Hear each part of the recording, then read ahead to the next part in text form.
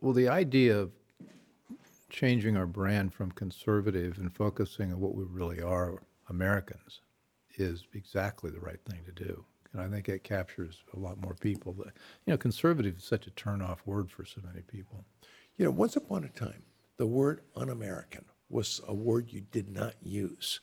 But you can freely use it now because the other side wants to be un-American. Yeah. It's not that they're recoiling at being accused. George McGovern would wave the American flag because he loved America, right, as radical as he was. And he was the most radical of them all, but he loved America. This radical left hates America. And they are run. You don't see the Media Research Center in the end zone of an NFL stadium. You do see Black Lives Matter in the end zone of a stadium. They're the most powerful force in the world today, political force in the world today, run by Marxists, with a policy statement that calls for the destruction of the nuclear family, which means the destruction of the West. This is their policy, not mine. And it's right there on the website. Yeah, it's right there. It's their mission statement. Which they took it down, but it's still up there. They still believe it. Hey, we got to talk about a book. Your book. My book. This is a good one. This is. Hey, Sarah's here. Sarah had some. Sarah took a look at the book.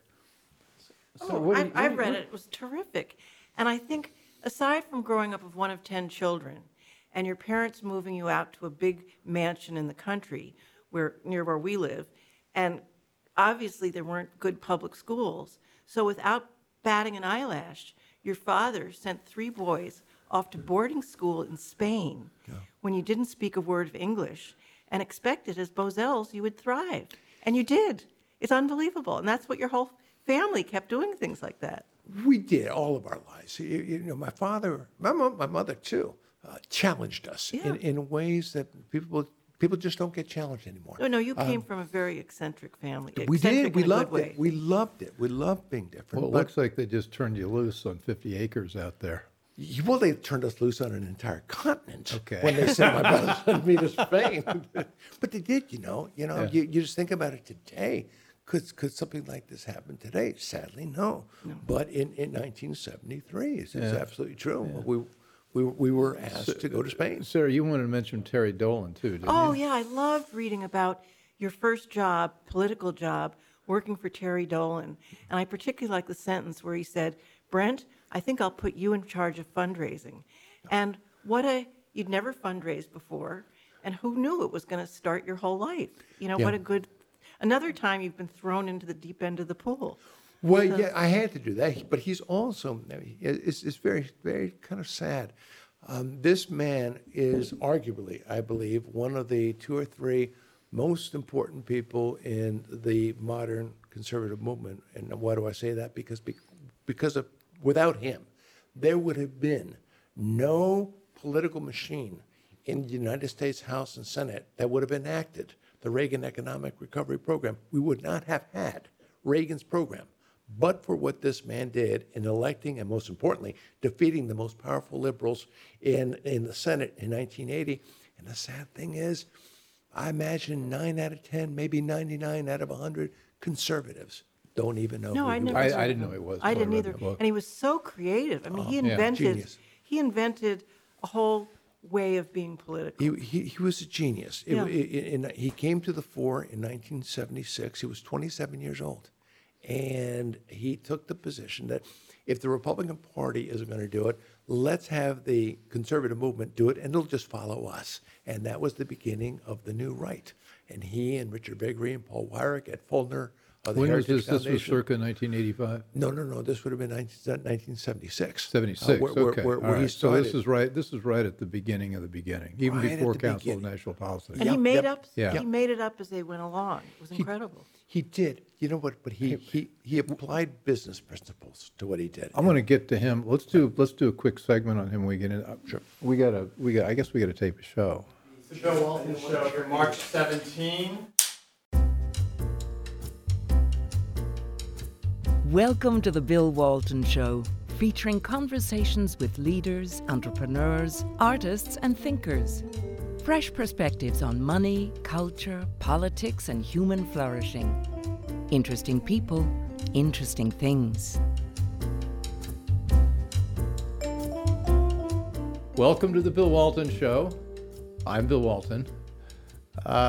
We're here today to talk about a terrific book, Stops Along the Way, A Catholic Soul, a Conservative Heart, an Irish Temper, and a Love of Life. And we're here to talk with its author, Brent Bozell. What can you say about L. Brent Bozell III? Lecturer, syndicated columnist, television commentator, debater, marketer, businessman, author, publisher, and activist. Brent is one of the most outspoken and effective national leaders in the conservative movement today. He's also a good friend. So, Brent, welcome. Absolutely. Thank you. Thank you for having me. Of course, we all know Brent founded and is president of the Media Research Center, the largest media watchdog organization in America. He started MRC in 1987, and since then it's developed the largest video archive in the world. He also founded newsbusters.org, cnsnews.com, MRC Business, MRC Culture, MRC TV, MRC Latino, and most recently Free Speech America. MRC has nearly 600,000 members nationwide with over 12 million fans on Facebook and over 7 million video views per week online. So if that's not enough, Brent also in 2010 founded ForAmerica, which has grown to over 7 million people on Facebook with the most engaged social media followers in the conservative movement. Even the New York Times has declared ForAmerica was one of the greatest unexpected influences on the 2016 election. Brent, your resume is exhausting, but I've only got just sort of some of it. So anyway, I'm glad Well, you're you serve here. on our board, so I get all the credit for things, but I always say, and you've heard me say it before, it's the boards and the staff of the organizations that make it happen. All the good CEOs say that. No, well, I mean it. I mean it. I've done that once or twice. They don't mean it. I do. So this is out of this is a little different for you, different approach to this. This is far more personal than your other books. What prompted? Well, I could be flippant and say that this is what you do when you're on airplanes and you're sick of watching the screen in front of you. I could be flippant and I could say my mother told me to write stories. But this is more serious than that. I wanted to tell two broad stories. One was on life, and through true stories, try to open up your mind to a world that once was and could be again. This is not supposed to be nostalgia, oh, why in the good old days. That's not the purpose of this. The purpose is to make you think of the world of possibilities if we wanted it to be so. And how do you get there? The second part of it is more political. It is looking at some of the serious challenges, not facing so much this country, although I do get into that, but other nations that were fighting against communism and what they were going through, to make people understand the importance of liberty and how this country ought never to take advantage of it because, the old axiom, we're one generation away. Well, we're one generation removed from what was an incredible struggle against communism. And with what's going on in Ukraine today, it's the same kind of totalitarianism coming from the same city with the same people in charge. They just don't call them communists anymore. So the family, the family Bozell. I mean, there's a Brent Bozell III sitting right here. But Brent Bozell Jr. Your father was an extraordinary, at the beginning, founder of the modern conservative movement. I mean, he was at Yale with Bill Buckley. Yeah, they were roommates and best friends. And together they dominated the debate society, and I think your father won the national debate championship when he was in prep school. Yeah. This is bragging time for me, but I love it. No, he got his scholarship to Yale. He bested a field of 16,000 in a national oratory contest, and then got him his scholarship. He headed the debate team. Bill was his second. Bill ran the newspaper, and Bill and my father was his second. Did I hear that right? Bill Buckley was your father's second on the. He was not the starting. No. That's great. No. Try being a son raised by a father who had that kind of command. You couldn't pull anything off of him. He saw the world, Bill. He was one of those extraordinary people who saw everything through the lens of black and white. There was no gray matter. Things were right or things were wrong. And he wasn't passionate. He never raised his voice about anything. Things were quietly right. Things were quietly wrong. When he talked to you, it didn't matter who you were. You were going to speak in those terms to him, or he was going to speak in those terms to you. You couldn't say anything, get anything by him, because he saw the world that way. There are very few people in the world who can see things that way. He did. You all lived in Bethesda, and you had a pretty big place in Bethesda, but you'd sort of worn out your welcome in Bethesda. I understand really did. The 10 kids, it's sort of, Oh, we were terrible. We were terrible. And maybe not for that reason, but for some other reasons. It was for that reason. We were terrible. Well, you've got like about 80 pages in the book about that, which I think is really fun.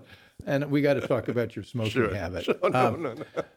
But you picked up and he bought a place in, is it now Huntley, Virginia? Huntley, Virginia. And it was an old estate, rather modern looking actually, not the old classic Southern estate, but a rather beautiful stone place on 56 acres. And he picked everybody up and moved out there, and you lived out there for 13 or 14 years.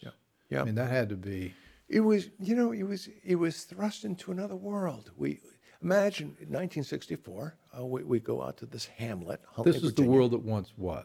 Yeah, this is the world that once was, with warts. It's not all good news and bad. There was some tough stuff. For example, and this is a true story.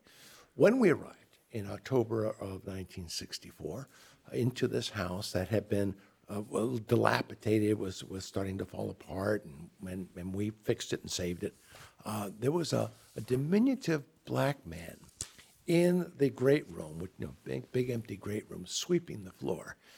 He had an old cap on. He had his constant overalls, old overalls, boots, and a flannel shirt. This was his dress for as long as I knew him.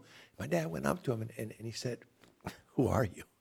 And he said, "My name's Douglas, and I was come with the place." We had just, for all intents and purposes, purchased Douglas, 1964. What we didn't know was over the hill, we also had purchased 2 tenant houses that came with the property. In it, there were 2 black families. One was a black family that was there for several years, and they finally left. My dad let them live there. Another one was Douglas and his mother, Miss Gracie. The book, by the way, is dedicated to Douglas and Miss Gracie.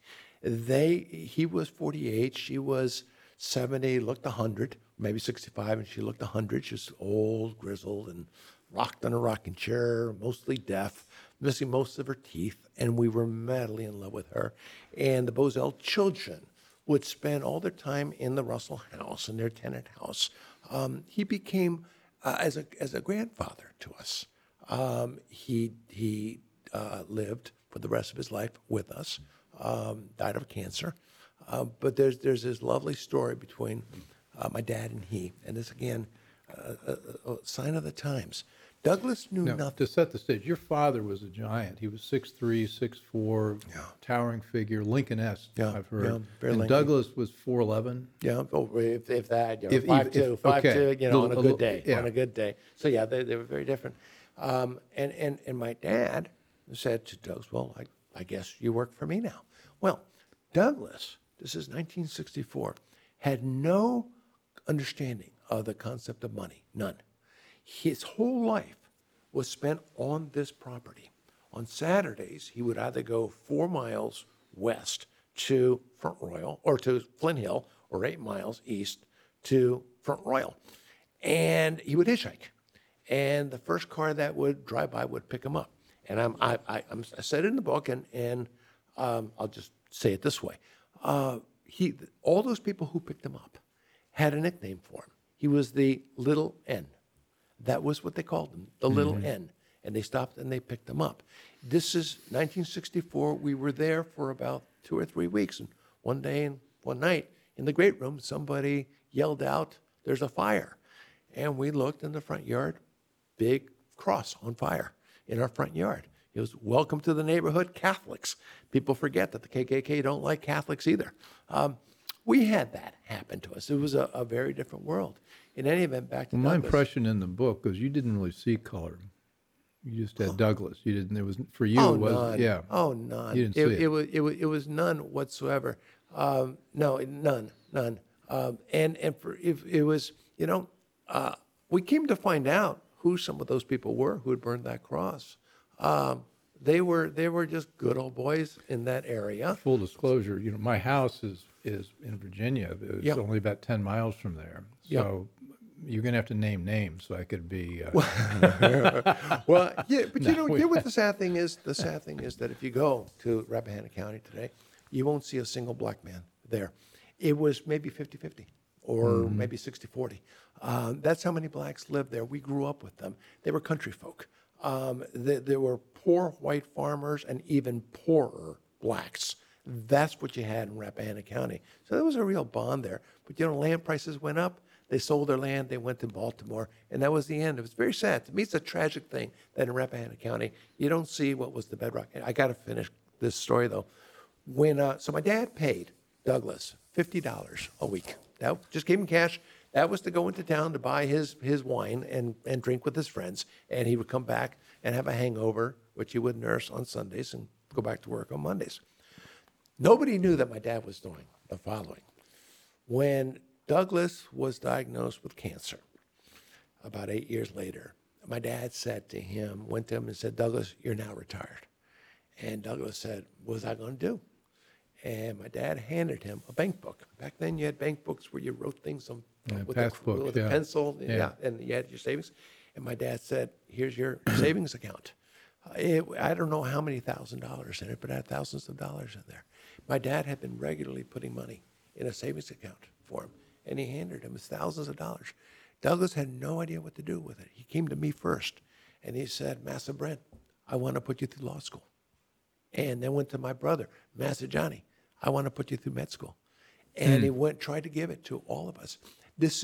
I've never known a man with a greater heart than maybe my dad, but the two of them in different ways, the greatest hearts I've ever known.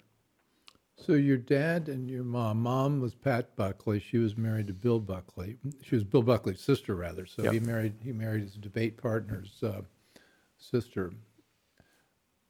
She, I believe, she introduced Bill to his future wife. This was very, very incestuous.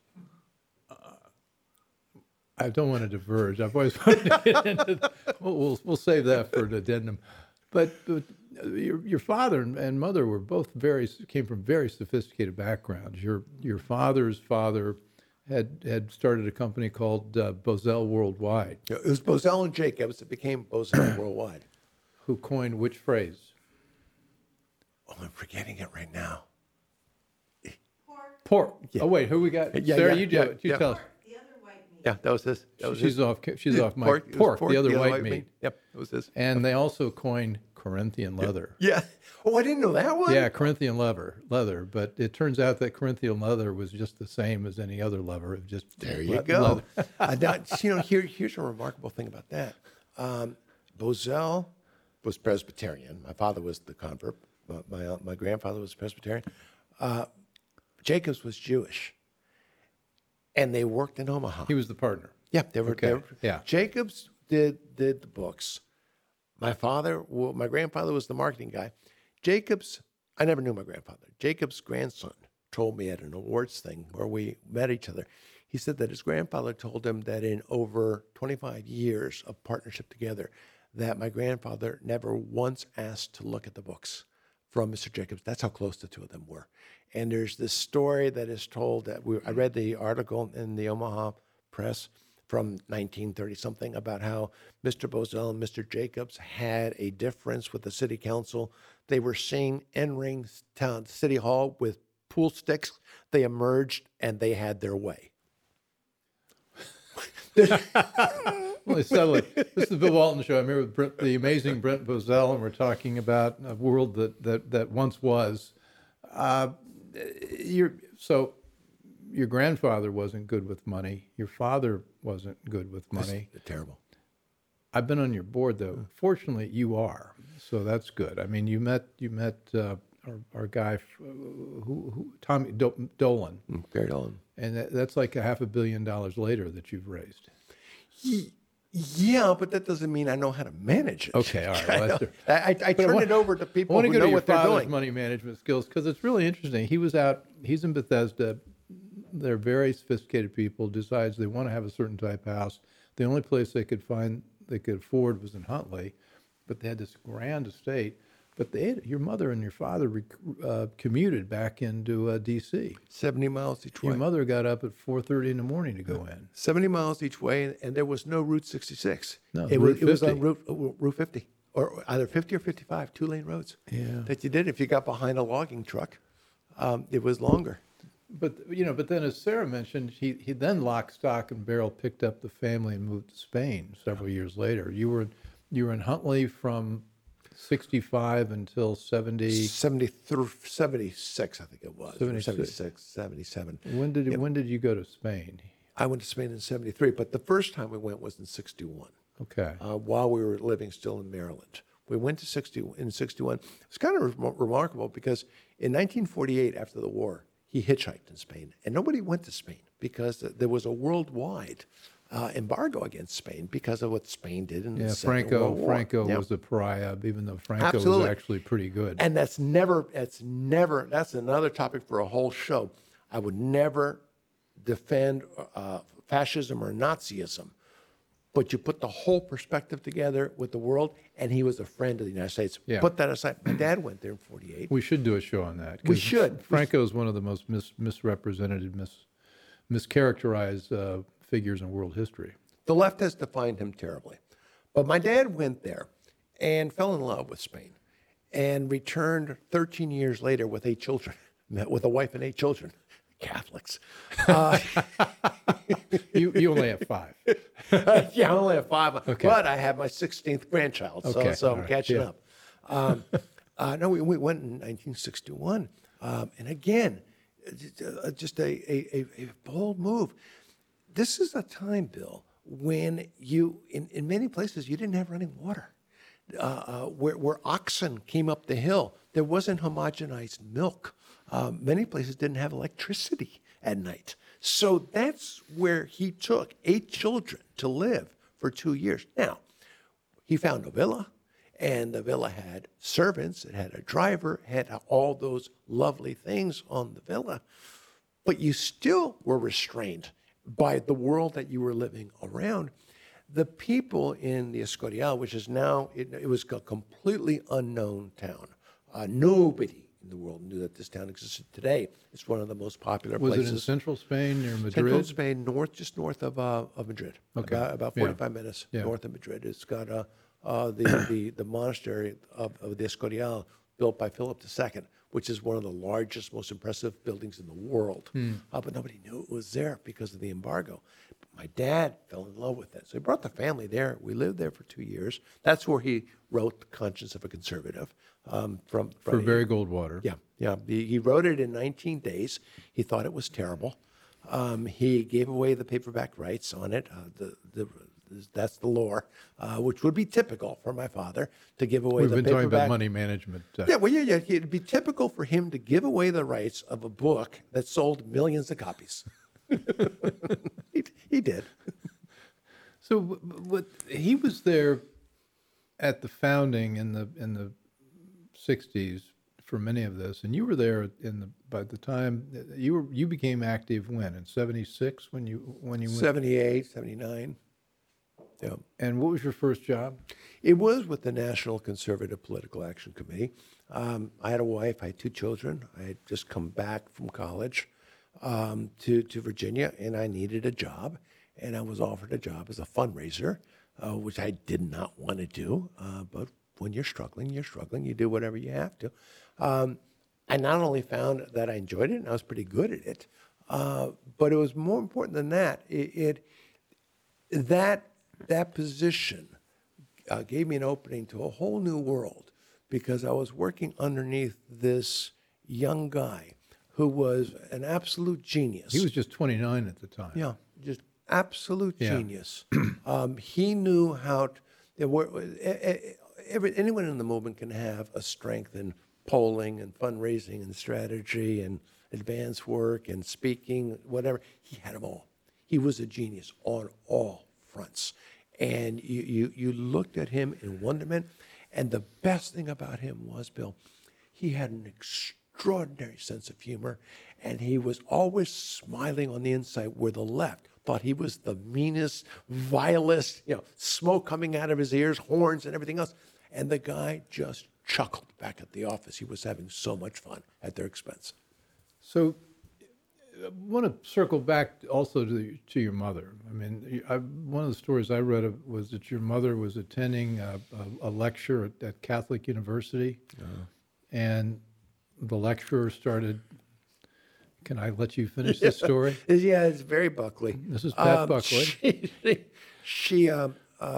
My mother, it was Patricia Buckley. She went by Trish or Tish.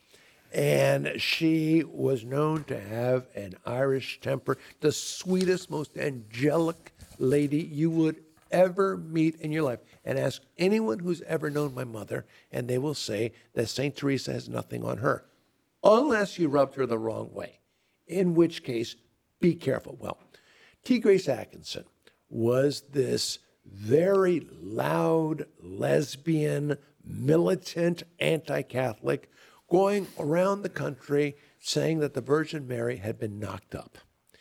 Typical for the times, Catholic University invited her. 1971. Yeah, Catholic University invited her to speak. A Yeah. woman who goes around the country saying that the Virgin Mary the Blessed Virgin Mary, has been knocked up.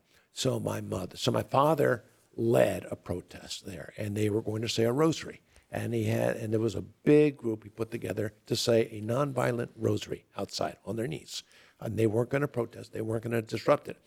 My mother told my dad she wanted to come. My dad said, no, I don't trust you.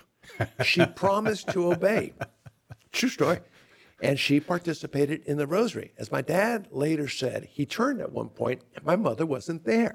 She just simply got up, went inside, went up to the rectum, and slapped T. Grace Atkinson in the face and made national news. She was in Time magazine the next week. Well, she also captured what she thought T. Grace Atkinson was saying. She said, "This is an illiterate harangue against the mystical body of Christ." Yeah. And it was. Yeah, it really was. And that's the way they spoke. And that's what she believed. She didn't do that because I'm kidding when I say anger. She didn't do it because she was angry. She did it because she believed it needed to be done. How do you resolve your own Catholicism with the libertarian political world and conservative political world, the born-again world? I mean, it seems like there are a lot of swirling currents in that. And your father, at some point,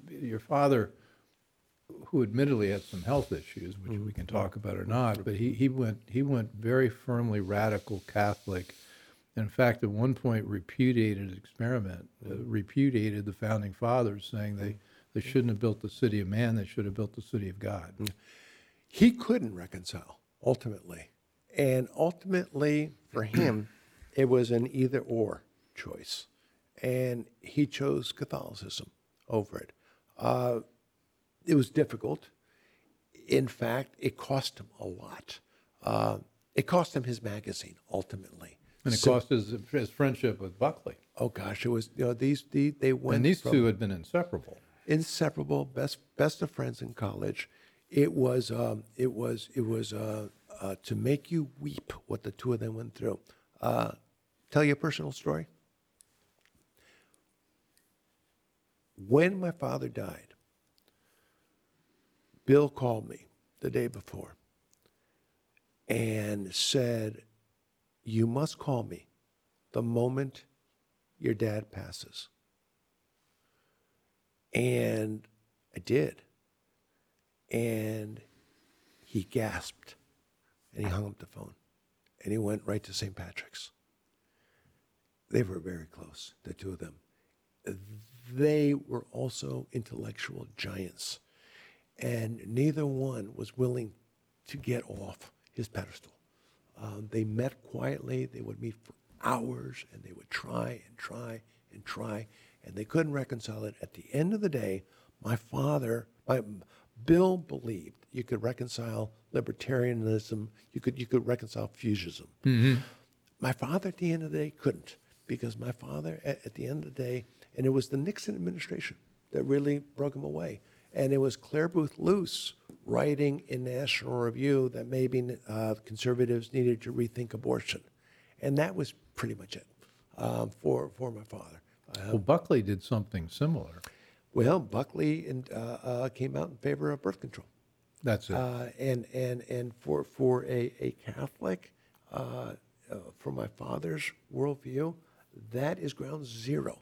If you believe that is a potential of a soul to go to heaven, and you get in the way of a potential of a soul going to heaven, then that is a terrible sin. That's how my father viewed it.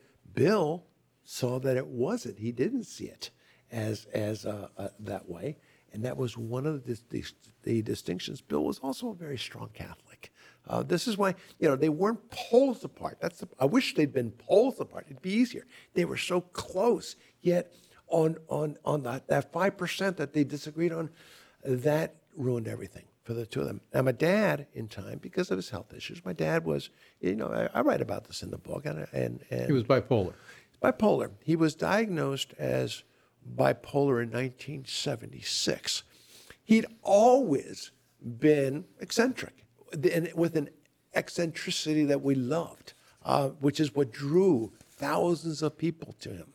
I mean, he was the one who gave the speech in 1962, the very first tear down this wall. Came from him at Madison Square Garden in front of 18,000 people. He had a magnetism to him. He loved life. He loved quirkiness. But suddenly, the quirkiness started taking a new personality, and it started getting irrational and not just unconventional, but irreconcilable. And he started making decisions that were just wrong, and buying things that he didn't need to buy, selling things he didn't need to sell, hiring people he didn't need to hire, that sort of stuff. And eventually we realized there's something terribly, terribly wrong. It had just been discovered. Bipolarism had just been discovered. And he was one of the earliest people who was diagnosed as being bipolar. Then it was called manic depression. For the rest of his life, he struggled with that. It is an illness that I don't wish on my worst enemy, because not only when you're in a manic state can you not control what you're doing, but in his state, when he finally did come back to reality, he would be crushed by what he had done, and he had through no fault of his own. But the end of the story is an incredible story, Bill. At the end of it, not only did the political not matter to him, but the activist Catholic didn't matter to him either. He became an extraordinary mystic who saw the world in a plane that very few people could reach. He wrote a book, Mustard Seeds. Good luck trying to keep up with that book, to read that book. It is so deep. His thinking became so deep. And his idea of enjoyment was to go at 6 o'clock in the morning to downtown into deepest, darkest Washington, D.C., and serve breakfast to the poor. And that's what he would do, and that was his enjoyment. Or to go to Lorton Prison and talk to inmates. That's what his life became about. All the trappings, all the luxuries were all set aside. He didn't care about any of it anymore. He died a Third Order Carmelite monk. I've always admired your sense of mission, and it seems like you didn't fall far from that tree, the metaphorical tree. I mean, that's incredible. What do you personally take from his sense of passion, devotion, spirituality? How does that guide you today? Courage. He was unafraid, but it was more than being unafraid. He felt the moral, not just the moral certitude, but the moral obligation to say the things he did and to do the things he did. And if he left me with something, it was that. That sounds braggadocious. I don't mean that. But, I brought it up. Yeah, I've observed you it have in to you. do it, You've got that. But you have to do that. You have to do that. And any time because in politics sometimes you have to compromise. You know me, I hate compromising because I'm not very good at it. You ought to see a tweet I put out this morning. You'll see how I'm not very good at it. But that's what he taught me.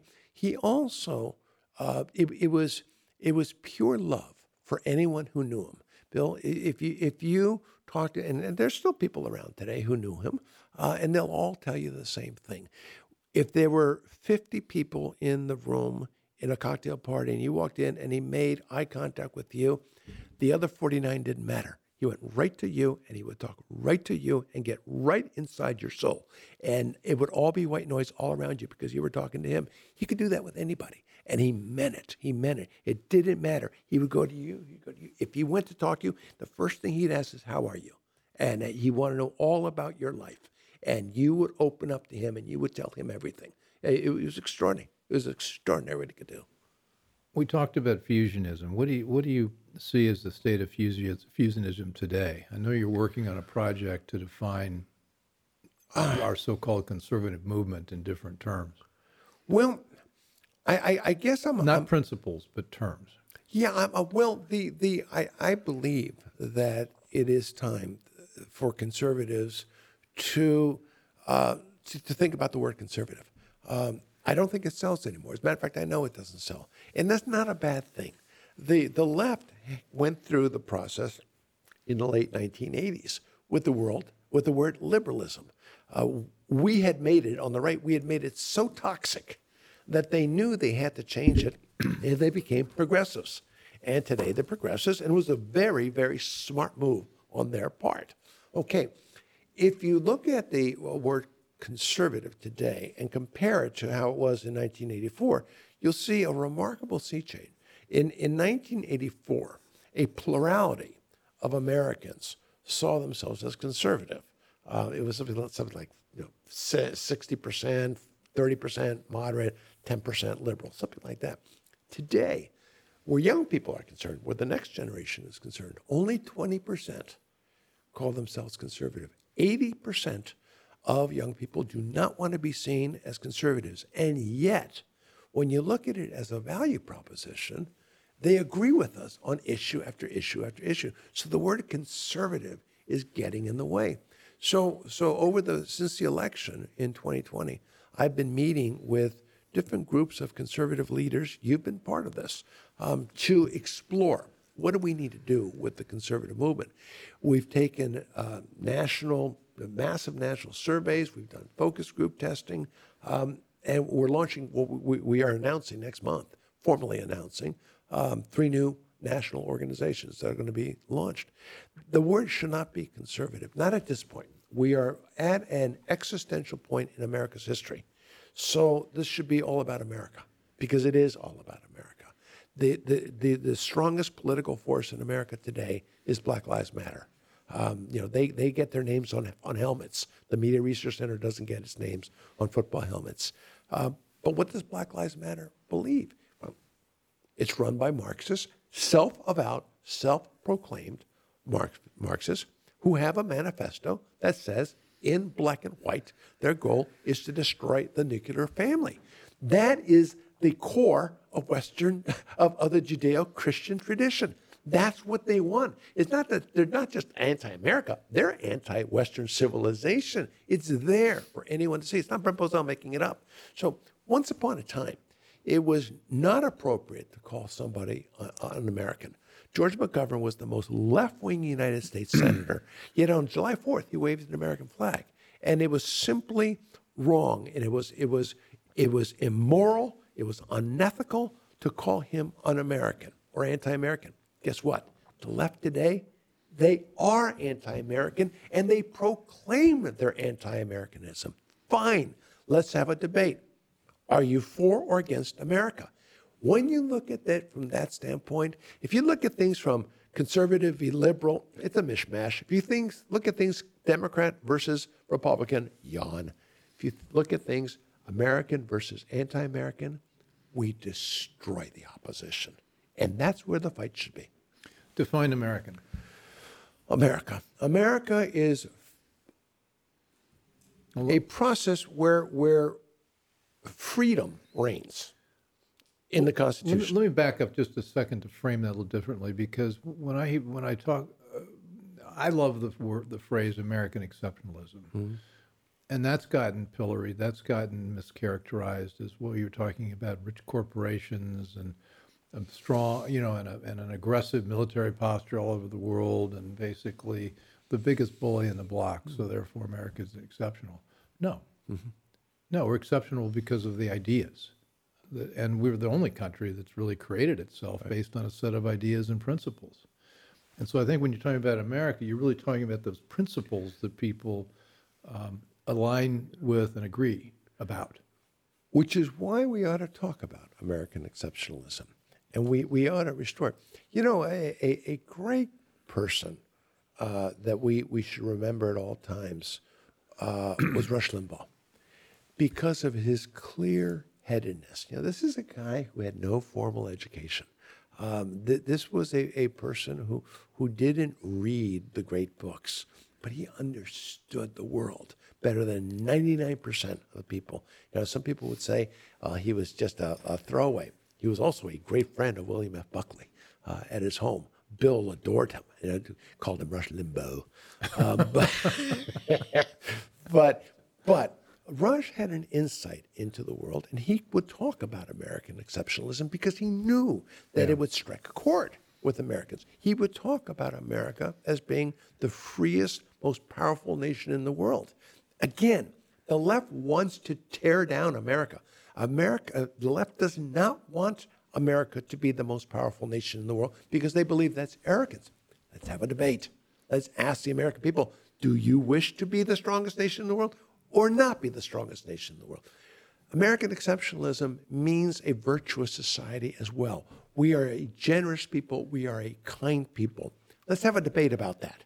The left says that America is a bad nation, that you're a bad person, I'm a bad person, you're a bad person, and the person we're talking to is a bad person. Let's have a debate about that. Let's debate how generous America is, how good they are. I don't see Americans climbing over other walls. I see everyone else trying to get into America. There's a reason for it. Let's have a debate about it.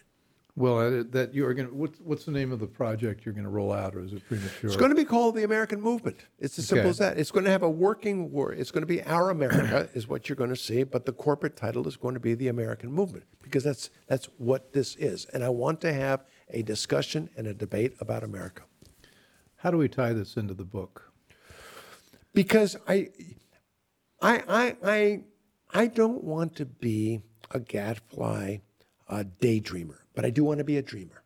And I think that we as a nation need to become a nation of dreamers again, because we are focused so much on the problems in society, the problems all around us, that we don't stop to think about a future. Not a future for us, but a future for our great-grandchildren. Is this a future where your children are going to be able to go to Spain by themselves and live by themselves in an apartment for 3 years and take care of everything by themselves? No communication across the pond for 3 years except for an occasional letter going back and forth? That's not today's world. But could you have a world of freedom? Could you have a world where why can't we have a world, Bill, where you don't have to lock your front door? Why can't you have that?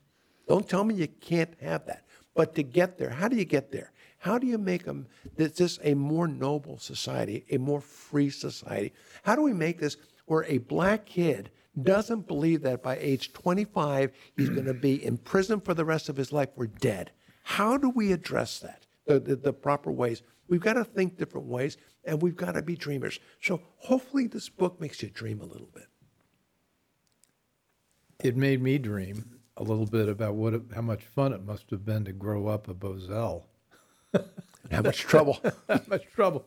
Well, we avoided all that. We avoided the bars in Spain and some of your extracurriculars. But, well, when you don't have a drinking age in Spain and you don't have your parents and they're 3,000 miles away, things happen. you declared it was 14. Well, no. Spain came up with a new law saying by the time we finished there, they came up with a law. It was the Bozell law. They said, no one under 14. Okay. Well, Brent, this is great. I'm glad we could do this, and I've really stops along the way. I highly recommend it, and we've got my great friend and great American, Brent Bozell, has been with us, and we could talk about probably everything for the next 42 hours. But we'll wrap this one up for today, and we'll get you back on, maybe talking about the American movement. Sure. Happy to do it. Happy to do it. This has been the Bill Walton Show. I've been here with Brent Bozell, and you can find us, as always, on all the major podcast platforms, Rumble, YouTube, Apple Music, Spotify, on and on. We're also on America First, on streaming on Monday nights, and also on Brent Bozell's platform, ForAmerica, where we've got about 7 million impressions for the show. So we're glad to be part of that. Good. So, Brent, thanks, and thanks you all for joining. Hey, excellent. Tell me what that is, what you do. What are those? You're following a certain pattern, This is my sketch pad, right? and I've been using this for 3 or 4 years. And I do quadrants. I do first, second, third, fourth. And I used to be sort of rigid, like saying, okay, we're going to do segments here. We're going to say, this is going to be the first segment. Say, well, that's all out the window. Mm-hmm. Now it's just this wonderful sketch pad. But then I sometimes write down things here that I think are the key points, which would be courage.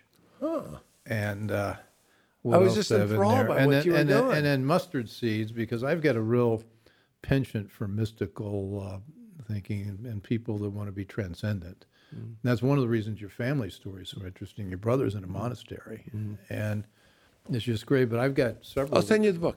I've got a couple of these here, but then you can see I can go back here. This is George Will. We had on with John Tamney and Don Bedreau, and I don't think I had here. I think we talked about Bill of Rights. He wanted to get into trashing Trump, and I changed the subject because most everybody that watches this show likes Trump. Sure. Well, you started out not liking Trump, and then decided you liked what he did as president. Yeah. Well, I would, I don't know if you know this, but I met with Sessions during the summer of 2020. Yeah. And I offered to take a leave of absence from the MRC if doing something on the Trump campaign was more helpful than doing something with the MRC to do it. I thought I could leave it on autopilot for 3 months and help the Trump campaign. And nothing came of it. And it was like a 2-hour meeting. But his campaign was a disaster. It was a disaster. Arrogance and self-dealing. I mean, I don't think he paid enough attention to the stuff. And we told him that there were going to be issues with the mail-in ballots. I mean, it was just in February of 2020, March of 2020, when they changed all the rules about sending the ballots out, it was clear we were going to have, Katie bar the door. I hope you enjoyed the conversation. Want more? Click the subscribe button or head over to thebillwaltonshow.com to choose from over 100 episodes. You can also learn more about our guest on our Interesting People page. And send us your comments. We read every one, and your thoughts help us guide the show. If it's easier for you to listen, check out our podcast page and subscribe there. In return, we'll keep you informed about what's true, what's right, and what's next. Thanks for joining.